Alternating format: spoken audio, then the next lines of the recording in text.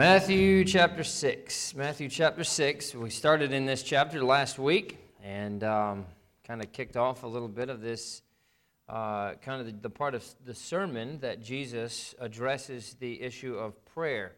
And Jesus, in this section of the sermon, has kind of moved from the, "Ye have heard that it hath been said, but I say unto you," he moves away from that, which those were meant to place a renewed emphasis on the original intent, the original application of the law. We spent a lot of time covering all of those different things that he talked about. But now what he's going to do and what he's moving toward is an emphasis upon doing what we do as unto the Lord and not unto men. We looked at that last week when it comes to the idea of almsgiving and prayer and fasting, right? He talks about that at the beginning. When you give your alms, don't do it to try to be seen. When you pray, pray in your closet. When you fast, don't do it with long, drawn faces so that people know that you're fasting, right?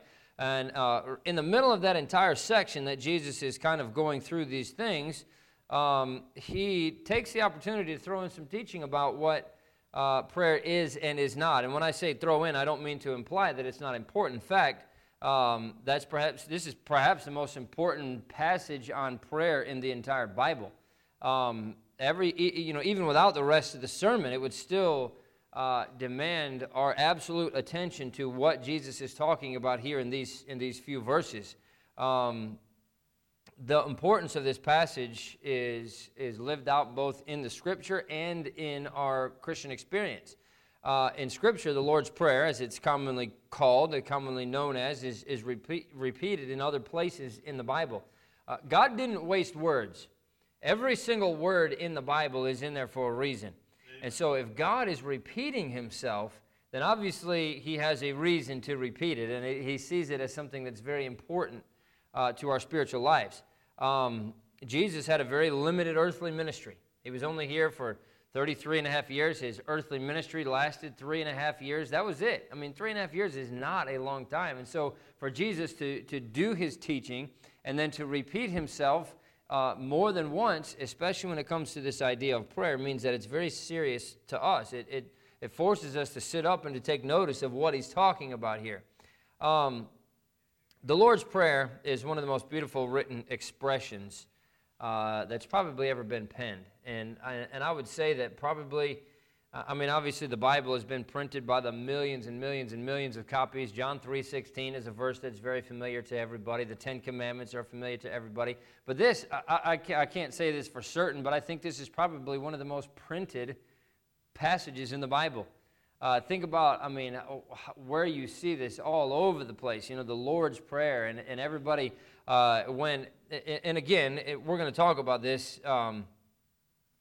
in just a little bit, but this whole idea of the Lord's Prayer reaches to the soul of what it means to communicate with God and what it means for God to communicate with us. And in Luke chapter 11, you don't have to turn over there, but in Luke chapter 11, the Lord's Prayer is given there in response to the disciples' request, "Lord, teach us to pray." And Jesus gives them this Lord's Prayer, as it's called. It's absolutely key that we understand the context of why and how and when this prayer was given. Because I'll tell you what's happened. One of the great dangers in handling the Scripture is to use it in a way that it was never intended to be used. What I mean by that is there's a lot of doctrines that have been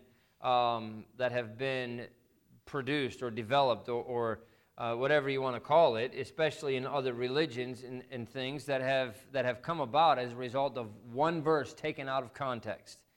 The idea of baptism for salvation, the idea of baptism for the dead, and some of these other things. They take one verse, they take it out of context, and then they twist it to say something that it was never intended to say. And obviously the devil is the master manipulator at that. Then we look at that this morning in Sunday school with the idea of these cults that have taken these things. And the Bible even said in Matthew 11 that even some of the very elect could possibly be deceived by the way that they twist these things and whatever else.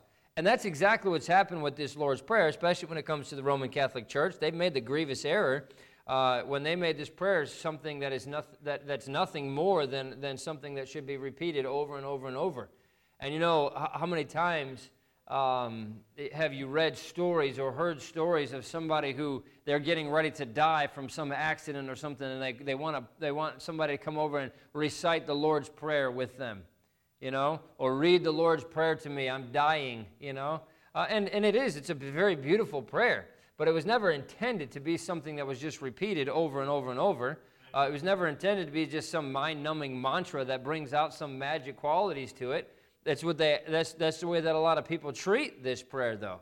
That's why they'll carry it printed out with them in their purse or with them in a book or with them, in their pocket or whatever else, because they treat it as if it's some magic potion. That's all they got to do is pull it out and read it, and everything goes away. That's never how this was intended. It was designed as an instructional tool to help the disciples learn how to pray. We know that Christ had the same intent when he included it in the Sermon on the Mount, because he introduces it with this statement in Matthew chapter 6 and verse number 7. But when ye pray, use not vain repetitions as the heathen do. They don't start there with the Lord's Prayer. They started in the next verse. But if they would back up one verse and look at that, they would realize very quickly that this was never intended to be something that was just repeated over and over and over. Don't use vain repetitions like the heathen do, for they think that they shall be heard for their much speaking. I mean, if that's not exactly what's happened with this Lord's Prayer, when people get up and just recite it and repeat it and read it out loud, that's exactly what they've done with this. And it's obvious that Jesus' intent was never for it to get to that point. This prayer is not just something that's to be mouthed, it's something that's to be practiced. And that's what Jesus was trying to get across. Let's look at what he says here in Matthew chapter 6, and we'll pick it up in verse number 8. Be not ye therefore like unto them, for your Father knoweth what things ye have need of before ye ask him. After this manner therefore pray ye, Our Father which art in heaven, hallowed be thy name. Thy kingdom come, thy will be done on earth as it is in heaven. Give us this day our daily bread, and forgive us our debts as we forgive our debtors. And lead us not into temptation, but deliver us from evil. For thine is the kingdom and the power and the glory forever. Amen. For if ye forgive men their trespasses, your heavenly Father will also forgive you. But if you forgive not men their trespasses, neither will your Father forgive your trespasses. Jesus was a revolutionary, not a reformer. I don't mean this in a political sense, but in a religious sense. Who he was, what he taught, how he lived, what he did, what he expected of God's people. There were revolutionary ideas in his day. And this sermon is such a perfect example of that. I mean, he just flipped everything on its head. Jesus was not just trying to reform their system. He was completely revolutionizing their system. This Jewish religious system needed to be drastically changed. And one of the things that he taught in his own time was the idea of Israel's God as Israel's father. And we see that some in the Old Testament that makes one or two passing references to Jehovah being a father. But Jesus dwelt on it at great length. He says in John chapter 16, I show you plainly the Father. That's what, Jesus was trying to get that idea across. He directly referred to God as the Father. More than 40 times. He prayed directly to him about a dozen times. And obviously, much more than that. We see times when he goes up into a mountain to pray, and it doesn't give us that prayer, but you know who he's praying to. And there's a lot of prayers that Jesus prayed where he specifically referenced God as his Father.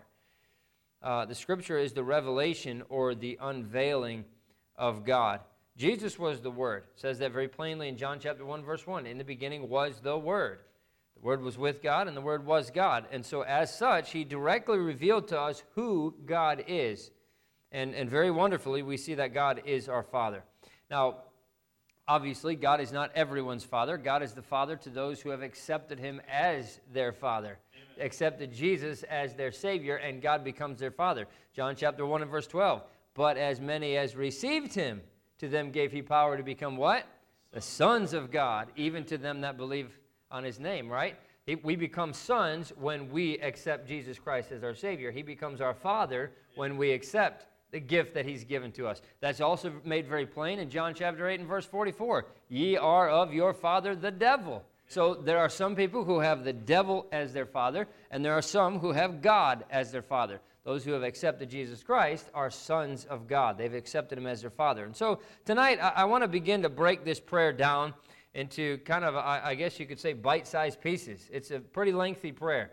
So we're only going to cover the first part tonight, and then we'll tackle the second part when we come together later. Brother Josh will be preaching next Sunday night, so we'll cover it the Sunday night after that. But the title of the message just simply comes from the phrase that Jesus gave us, after this manner, therefore, pray. So we'll pray, and then we'll look at this tonight. Father, we love you. Again, we thank you for your goodness to us. I thank you for the great example that you give us in the Word of God, and the great instruction, the teaching that we have from the Word of God that will help us to know exactly what we ought to do and how we ought to do it. And I pray that when it comes to prayer, that we'd be able to grasp these things tonight and understand exactly how we should pray. And God, I pray that you would open our eyes, give us that understanding, and that you could move in our hearts tonight. Thank you for what you do for us in Jesus' name. Amen. All I want to do is just kind of break down these verses into the specific phrases that we see and talk about each one of those, what it means to us in prayer. And again, this prayer is not something that's there so that, oh, well, this is exactly what Jesus prayed, so this is what we need to pray too.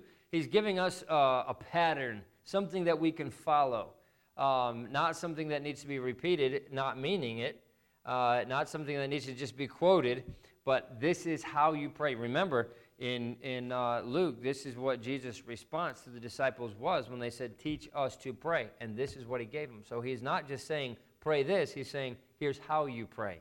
So the first thing we come to is our Father. What a privilege of having such a Father. I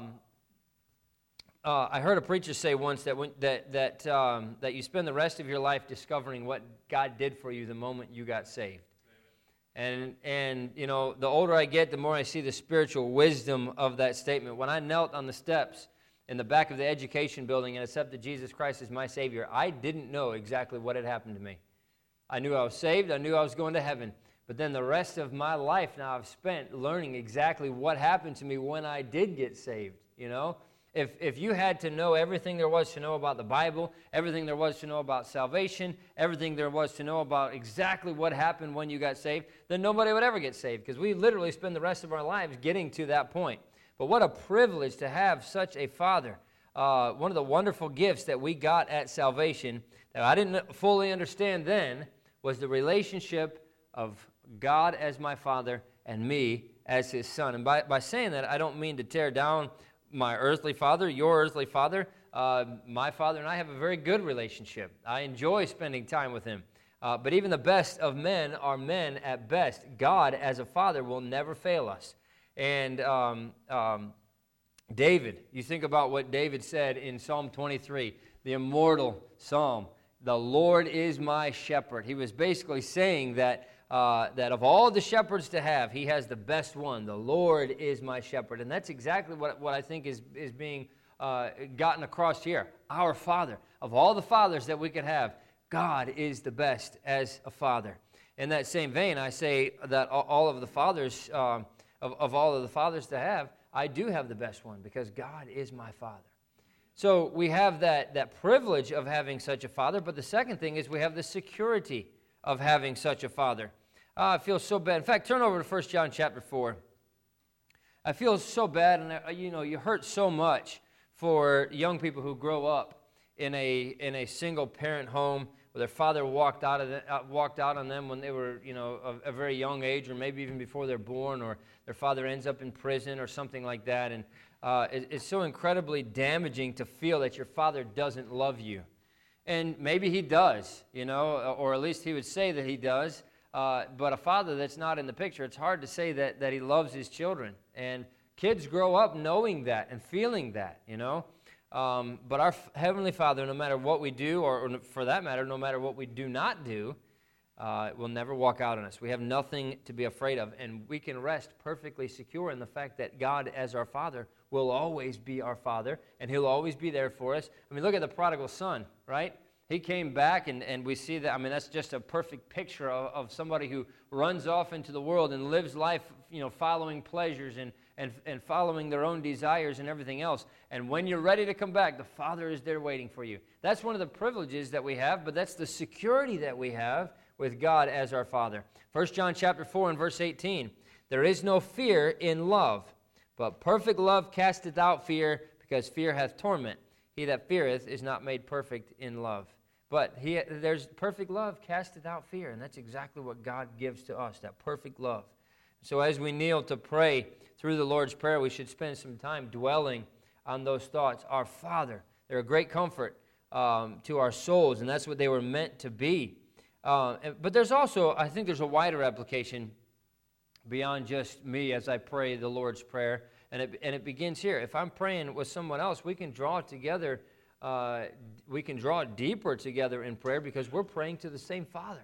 Right? And that brings us together in our relationship. I talk about that all the time when I talk, well, I've mentioned it in here before, I know, but even when I talk to couples that are dealing with marital issues or whatever, I use it when I get ready to do a wedding, and I'm talking about making sure that the relationship is established on the right principles and on the solid rock and everything else. But if you take a picture of a triangle and you put God at the top of that triangle and the husband and the wife at the bottom, you're going to draw closer together as you draw closer to God. And the same thing is true of prayer, not just between a husband and wife, but between parents and children, between friends. I mean, as we bring our requests before God together, we're drawn deeper into that relationship with Him, and that draws us deeper together. That's one of the things that we have as a church when we pray corporately. We're coming together before God, and that draws us into that deeper relationship. Ralph Waldo Emerson defined home as the place that has to take you in when you show up there. And, I can't with confidence just go marching into any home that I want to on my street, right?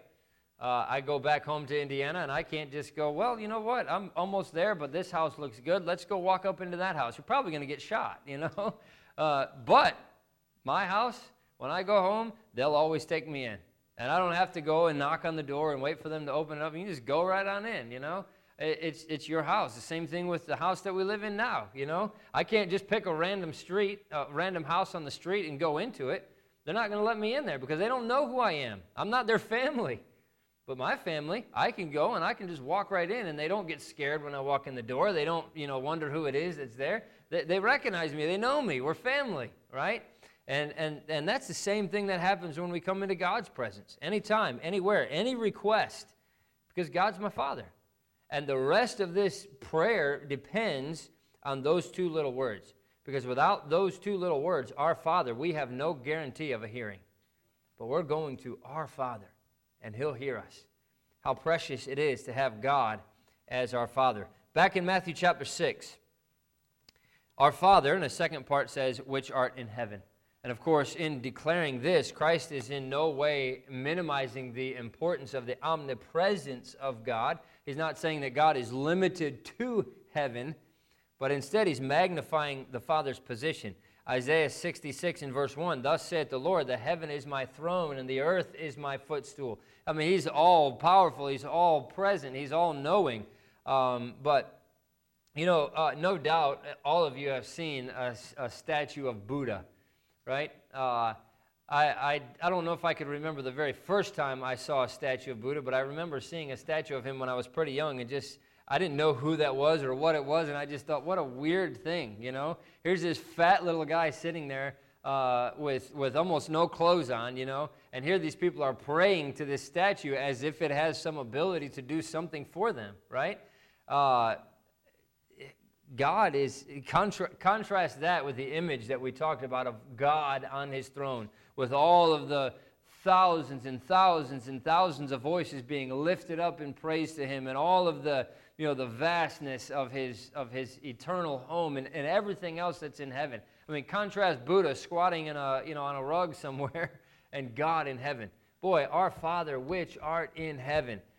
In heaven, the Father has a lofty vantage point that He can use to observe my life. In fact, turn over to Psalm 139. Maybe you've memorized these verses before. The Father has a lofty vantage point from which to observe my life. Psalm 139, verse 1, O Lord, Thou hast searched me and known me. Thou knowest my downsitting and my uprising. Thou understandest my thought afar off. Thou compassest my path and my lying down, and art acquainted with all my ways. For there's not a word in my tongue, but lo, O Lord, Thou knowest it altogether. That's a lofty position. The God who inhabits eternity thoroughly knows the entirety of my life. And that means that when he directs my path, I would be well advised to follow what he's telling me to do, right? In all thy ways acknowledge him, and he shall direct thy path. When God directs your path, he's looking at it from a vantage point that is way bigger than ours, right? Think about it this way. If you were a puzzle piece, all right? None of us are, but if you were a puzzle piece, one puzzle piece just looks kind of weird, doesn't it? How does that fit in? You know, one puzzle piece is not much of anything else. But when you're standing back from the top and looking at that entire puzzle, one piece that's missing means a big difference between the whole thing being together and the whole thing just looking completely unfinished. Look, you can have a 5,000-piece puzzle, and if you had 4,999 of those pieces and one right in the center that was out, it wouldn't be unfinished, right? I mean, you would say the same thing if there was 3,000 out of the 5,000 pieces. That just doesn't look right. It looks unfinished. But one piece missing means that it's not finished, right? And that one little piece might not think it's valuable because it's so small compared to so many other pieces in that puzzle, but it's absolutely necessary for that whole puzzle to come together and make a complete picture. And that's exactly the way that God is looking at our lives. He is trying to put us into the place where he wants us to be, and, well, it doesn't matter. It's just, I'm insignificant when it comes to, the grand scheme of things, and I don't matter. And no, you absolutely do matter. And if you're not in the place where you belong, if you're not in the place where God wants you to be, then you are missing out on everything that God is trying to put together in this masterpiece that he's building. And God has this vantage point that he can see the entire puzzle. One little piece walking around can't see that, but God can, and that's the advantage that he has of being in heaven. It also lends great credence to the idea that his love is unconditional and his love is everlasting. After all, he already knows and has already known the worst about me and the best about me. And I tell you what, that's, when it comes to this idea of God being able to see everything, he sees the bad.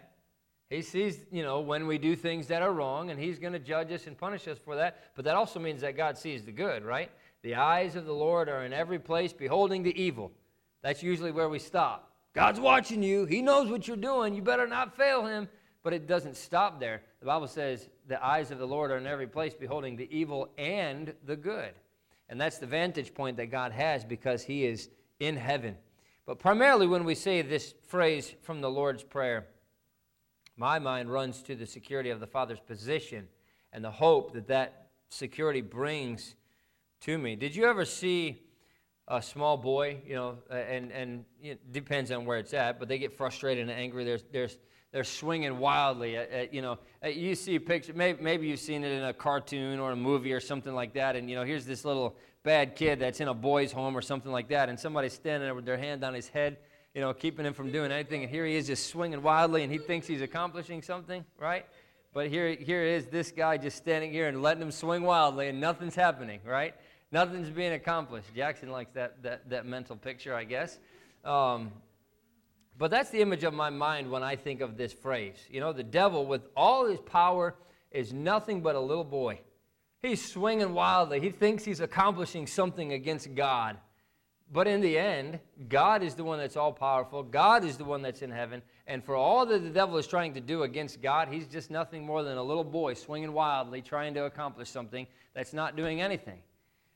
He said in Isaiah 14:13, "For thou hast said in thine heart, I will ascend into heaven. I will exalt my throne above the stars of God. I will also sit upon the mount of the congregation." He said that thousands of years ago, and he hasn't made any progress since then. Just nothing but a little boy swinging wildly, trying to do everything that he can to hurt God, and nothing's being accomplished. The book of Revelation. In fact, turn over to Psalm 2. Psalm 2. The book of Revelation. Oh, Brother Josh already went there for me. Psalm 2 gives us insight into God's feelings on the matter of Revelation reveals. The book of Revelation reveals that even when the devil unites people in war against God and basically unleashes everything that he can against God, he's powerless to hurt the Father. It says that in Psalm chapter 2, "He that sitteth in the heavens shall laugh, and the Lord shall have them in derision." You know, and I'm not trying to drive the point home, but the same thing that you're standing there with this guy who is much bigger than this little kid that's swinging wildly at him, and he can just laugh at him because, he can't do anything to stop him. And that's exactly what God is doing in heaven. Here's the devil with all of his forces of evil and all of his power and all of his might trying to fight against God. And what does it say? He that sitteth in the heavens shall laugh. He's just laughing at him because he knows that the devil absolutely has zero power on his own. And the Father is sitting in complete security on the throne of grace. And all the powers of heaven and hell cannot harm one hair on God's head. Nothing they can do against him. This world is wicked. It's getting more wicked every day. It's tempted to get discouraged and to give up hope. I mean, look at everything. For all the efforts that we're doing in preaching and knocking on doors and everything else, it just seems like we're accomplishing nothing. And I'm not saying just as our church, but I'm saying nothing as a church as a whole in the United States of America and across the world, Until you remember the quote from Robert Browning's Pippa Passes. You remember that poem that he wrote? He wrote this: God's in heaven and all is right with the world. And that's all we have to remember. He's secure. His plan is working perfectly. He's not being threatened. The wicked are not going to get away with the things that they think they're getting away with. The devil is not going to win in the end. Justice is going to be done. Our Father is in heaven. He says, Our Father which art in heaven. And then the third phrase is this: Hallowed be thy name. How sacred is the name of God? What is my response to these precious and sacred truths? I have to praise the name of God. Hallowed be thy name. That's what he's doing. Our Father which art in heaven. And then he's praising the name of God. Hallowed be thy name. We have seen this far how entering into prayer in this manner just warms the heart and encourages the spirit. But now what we'll experience is what he says in Psalm 100 verse 4, enter into his gates with thanksgiving and into his courts with praise. If I had to pick one of the biggest weaknesses that our brand of Christianity, independent fundamental Baptist Christianity, has as probably one of the biggest faults is that we have such a lack of praise. We talk about praising God and we talk about, doing things for the glory of God, but there's such a tremendous emphasis in Scripture on praising God.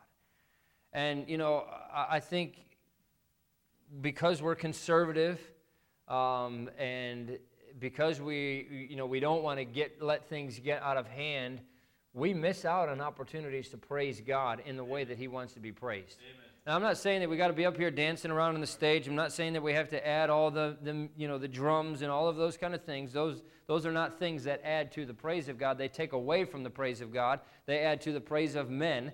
They add to the people who are on the stage doing all that dancing and everything else. And most of the time, those people are doing that to lift themselves up, not God. But I think we miss out on opportunities to praise God in so many ways because of our attempt to be conservative and because of our attempt to... look, and again, you can take this way the opposite direction as well. But look what David did when the ark was coming in to the temple, right? David danced before the Lord, and even his own wife made fun of him and said, "What are you doing? You're making a fool out of yourself." And who did God judge? David? He judged Michal, right? He judged his wife because she was the one that had a critical spirit against how David was praising the Lord. David was praising the Lord, dancing, which was something that was, something that was usually done in secret, something that was usually done, before the Lord, and that's it. But David was doing this in a public place because that's what the Holy Spirit was leading him to do, dancing before the Lord because of the excitement and because of the praise of God's name and because of what was happening in the midst of them. Amen. And she criticized him, and God judged her because of what she did. I think we miss out on so much of an opportunity to praise God. And I'll be honest with you, I think that praise is tied so often in the Word of God to His names. Praising the name of God. How precious, how sacred is the name of God, but how precious is the name of God. We have to pay close attention to the names of God. You think about it, Where did those names of God come from? God gave them to himself, didn't he? And if God gave those names to himself, then obviously he wants us to know about those names and what those names mean and what it represents about his character and what it represents about who he is. By the way, I've been looking into a lot of these names of Christ, and boy, the names of God and the names of Christ, and the more I get into it, the more I get excited about it. After we finish up with the Sermon on the Mount, we're going to do a series on the names of God and just what they mean. But, I mean, it's so important. God gave himself those names, and those names are tied to the praise that belongs to his name. And, boy, if you could, there's so many of them. El Elyon, El Shaddai, Elohim, Adonai, Jehovah, Jesus. I mean, the list goes on and on and on of the names that God has given to himself. And we ought to be using those to praise him. We've spoken a lot about the Torah. And in the Ten Commandments, this foundational Ten Commandments, we even find one of those commandments about the name of God. What does he say? Thou shalt not take the name of the Lord thy God in vain. Right? In the foundational, this Sermon on the Mount, we find a similar call to hallow God's name. That means that we ought to reverence his name. We ought to lift his name up. To hallow means to hold something as sacred. In other words, I'm to take the same view of God's names as he does himself. And God holds his names in a sacred place and in a sacred way. And we ought to be doing the same things. We ought to avoid the expletives that you hear so often. Oh my God. People say that all the time, right? That's taking the Lord's name in vain. You see it now all the time in the way that they text OMG. There's no difference. It means the exact same thing. Just because you're not saying it out loud, just because you're not, saying it at all, you're putting it in a text or whatever else, it's taking the Lord's name in vain, and it's diminishing the name of God. Look, the Jews go a different route. They would, many of them refused to even write out the full letters of his name. When they were writing the scribes, as they were copying the books of the Bible, when they would come to the name Jehovah, it was so important to them that they would go and bathe, come back, write the word, and then go and bathe again before they continued on. Could you imagine in some of these passages where the name Jehovah is mentioned over and over and over again, how many times they would go and bathe and come back and bathe and come back and bathe and come back? But the name was precious to them. It meant something to them, and it ought to mean something to us. Our Father which art in heaven, hallowed be thy name. I'm going to praise your name. I'm going to praise you for who you are. And there's still another aspect of this that's worth mentioning as well. In fact, you don't have to turn over there, but Proverbs 22:1 is a verse that you're familiar with. A good name is rather to be chosen than great riches. By us being Christians, whose name do we have? We have the name of Jesus Christ. And a good name is rather to be chosen than great riches. God's name is sacred. His name is important to him. His name is intentionally revealing of some of the awesome aspects of his character, and he gives that name to us. We represent Jesus Christ. And I mentioned that this morning, but he's my Lord, and as his servant, I get to wear his name. Not that I have to, I get to. That's a privilege, but with that privilege comes great responsibility. To have God as my Father and to be part of the family of God. Go back to Matthew chapter 6 if you're not already there. I'm sorry, I missed some of these things. Thy kingdom come. As a dispensationalist, and that's something that I'm going to do a lesson probably on a Wednesday night at some point about, but dispensationalism, I think every one of you would agree that we are dispensationalists, whether you know what it means or not. I think you would agree with it.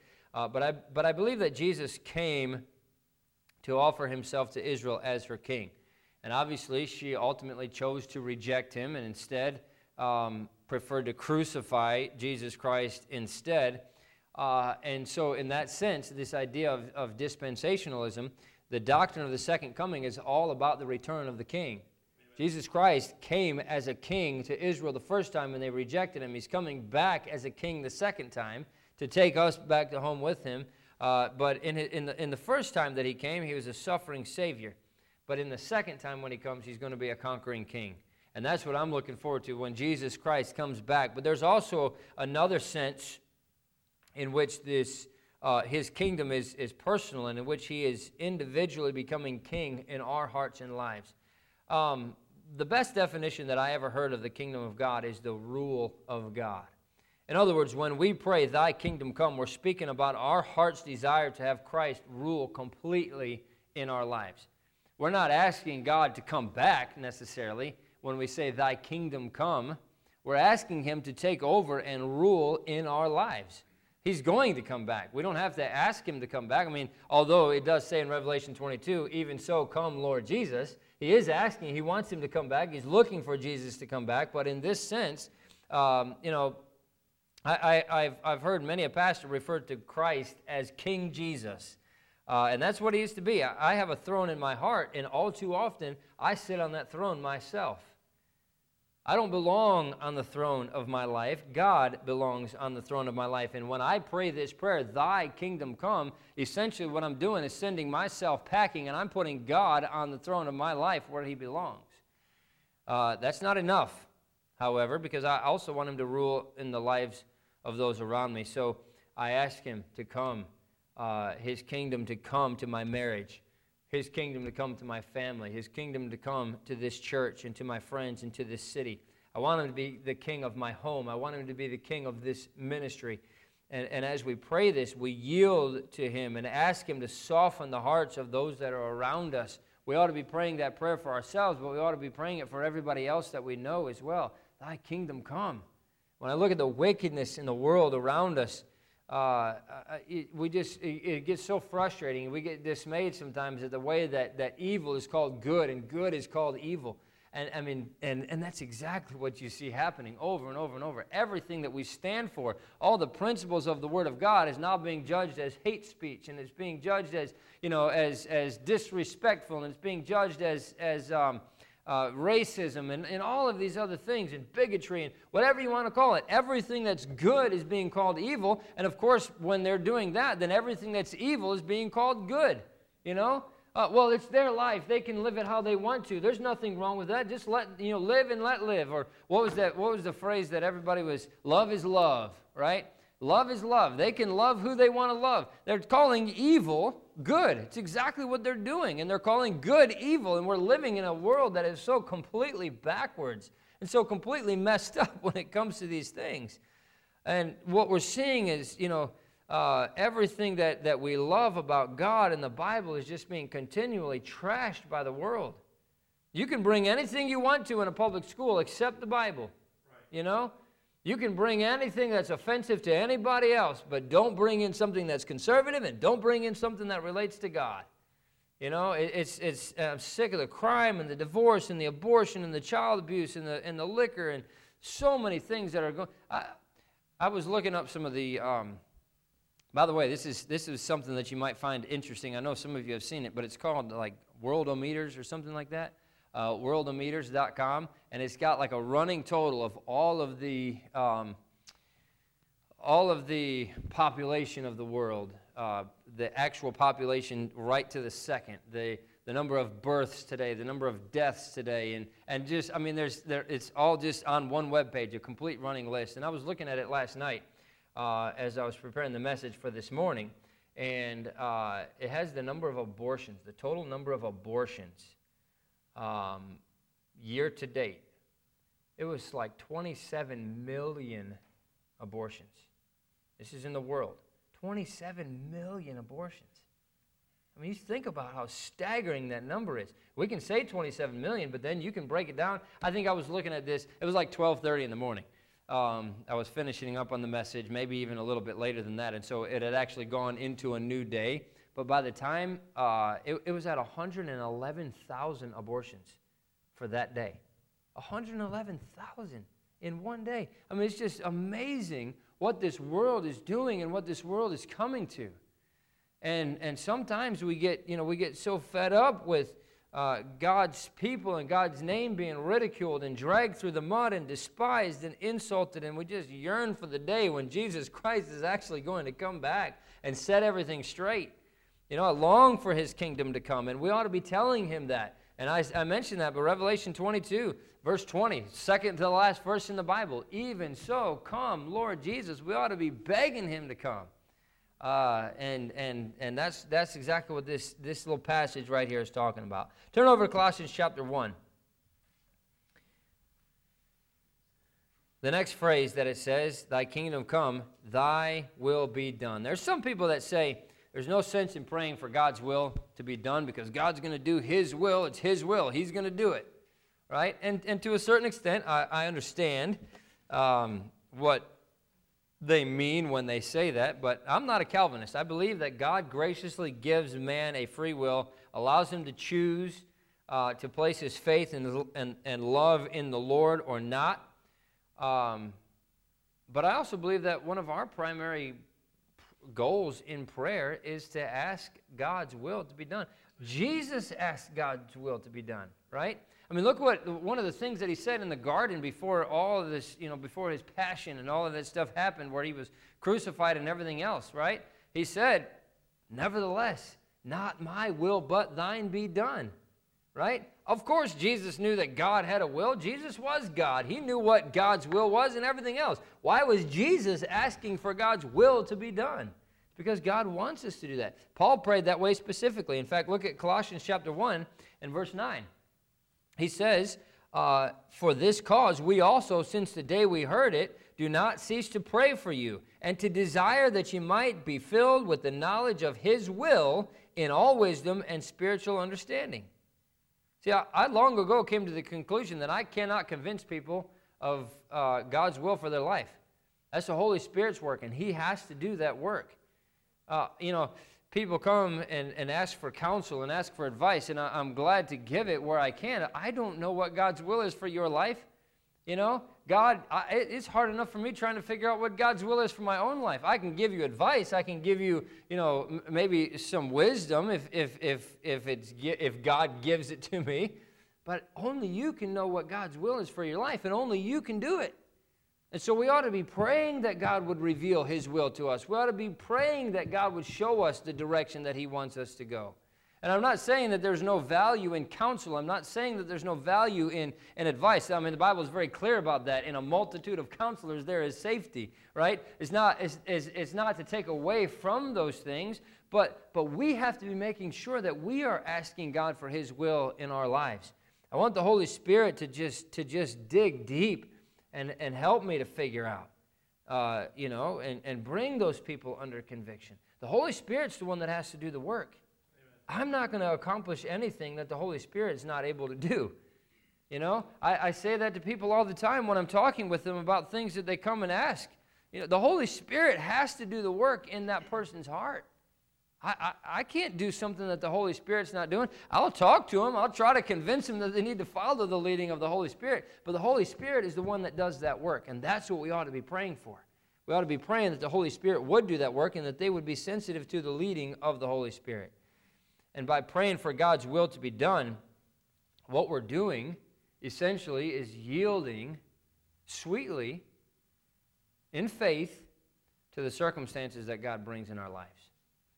Sometimes God brings circumstances in our lives that are not pleasant, that we don't enjoy.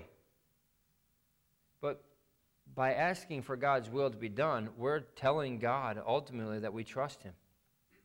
Trusting God is always, by definition, difficult, because trust involves placing our lives and our loves into a hand that we can't see.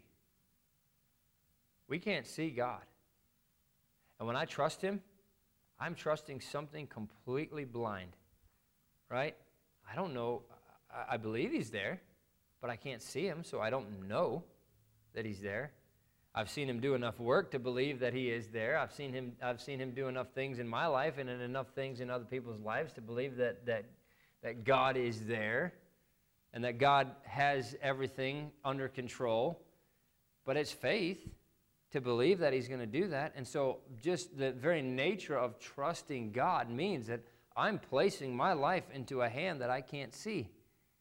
And that's what God wants us to do. That's proving to God that we do trust him.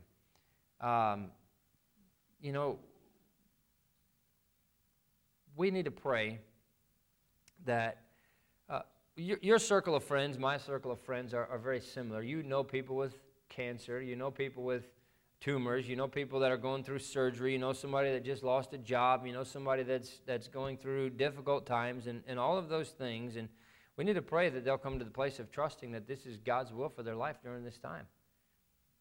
It's somebody that's not saved doesn't understand that. So as a chaplain, when I go and talk with some of these people, I can't say, well, this is God's will, and you just need to accept it. They don't understand that. I'm trying to get them to the point where they will understand that, but as God's people, we know that this is God working in our lives, and we may not like it, we may not understand it, we may never know why until we get to heaven. But this is God's will, and I ought to be praying that God's will be done. We ought to pray that we and others that are going through those difficult things, we have a prayer list full of people that are going through difficult times. And we ought to be praying that they won't become bitter, that they won't become disillusioned at God, that their faith would actually be strengthened through that whole thing. And we ought to pray for them to want God's will to be done for their lives more than they want their own will to be done. And we ought to probably pray that same thing for ourselves too. But that's exactly what God is talking about when he says, thy will be done. To what extent should we pray for God's will to be done?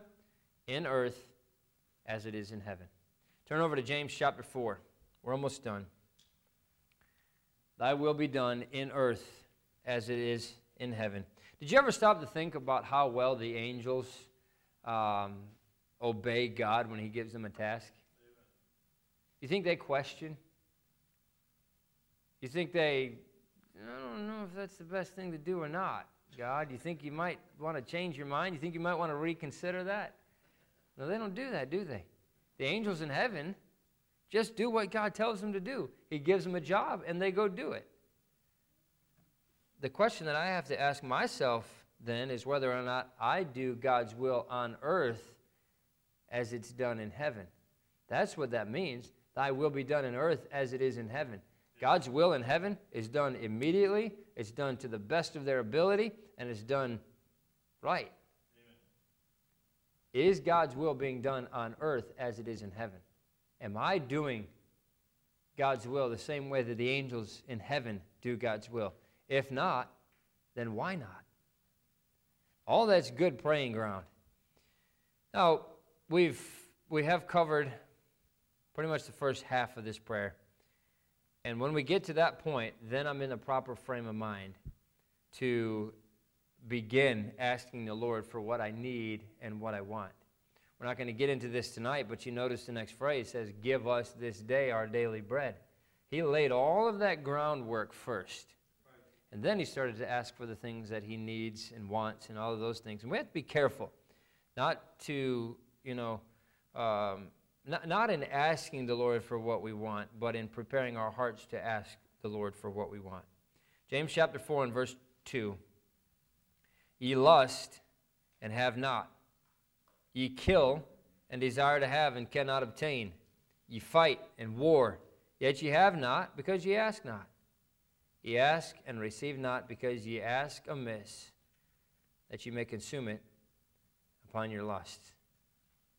Approaching the Father, as we've talked about thus far, prepares our hearts in the right way to come before him with our personal petitions.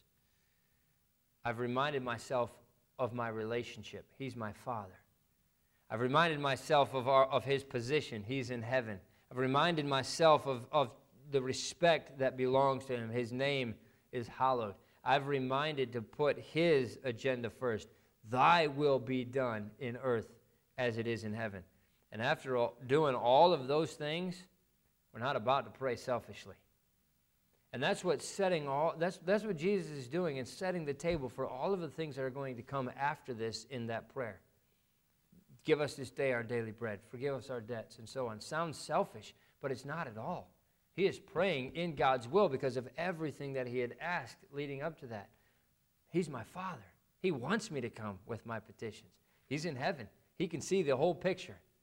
His name is hallowed. His name ought to be praised. I want his kingdom to come. I want his will to be done on earth as it is in heaven. And when I've got all of those things in the right place, then all of the rest of them are just going to fall in line where they belong. I'm not going to be asking for things that I shouldn't be asking for. I'm not going to be bringing petitions to him that are are going to be consumed on my own lusts. There are things that I can ask God because I've set the table the right way. And my heart is prepared to ask Him for the things that He's going to tell us that we should be asking Him for. So very important aspect of prayer is establishing who God is and who I am. And when I know who God really is, and when I know who I really am, then we have the relationship right, that I can ask God for the things that I know are things that He would want me to be asking. Our Father, which art in heaven, hallowed be thy name. Thy kingdom come, thy will be done on earth as it is in heaven. Great prayer to pray this week. Think about it when you kneel to pray. Think about it when you spend your time in your devotions. Are you praying the right way? Should be, so that we can set the table for everything that God wants us to ask after that. Let's pray. Father, we love you. Again, we thank you for giving us this example in the Word of God. I thank you for Jesus Christ being the example to us that we should follow His steps. And oh, Father, I pray that you would teach us to pray. As the disciples asked so many years ago, teach us to pray.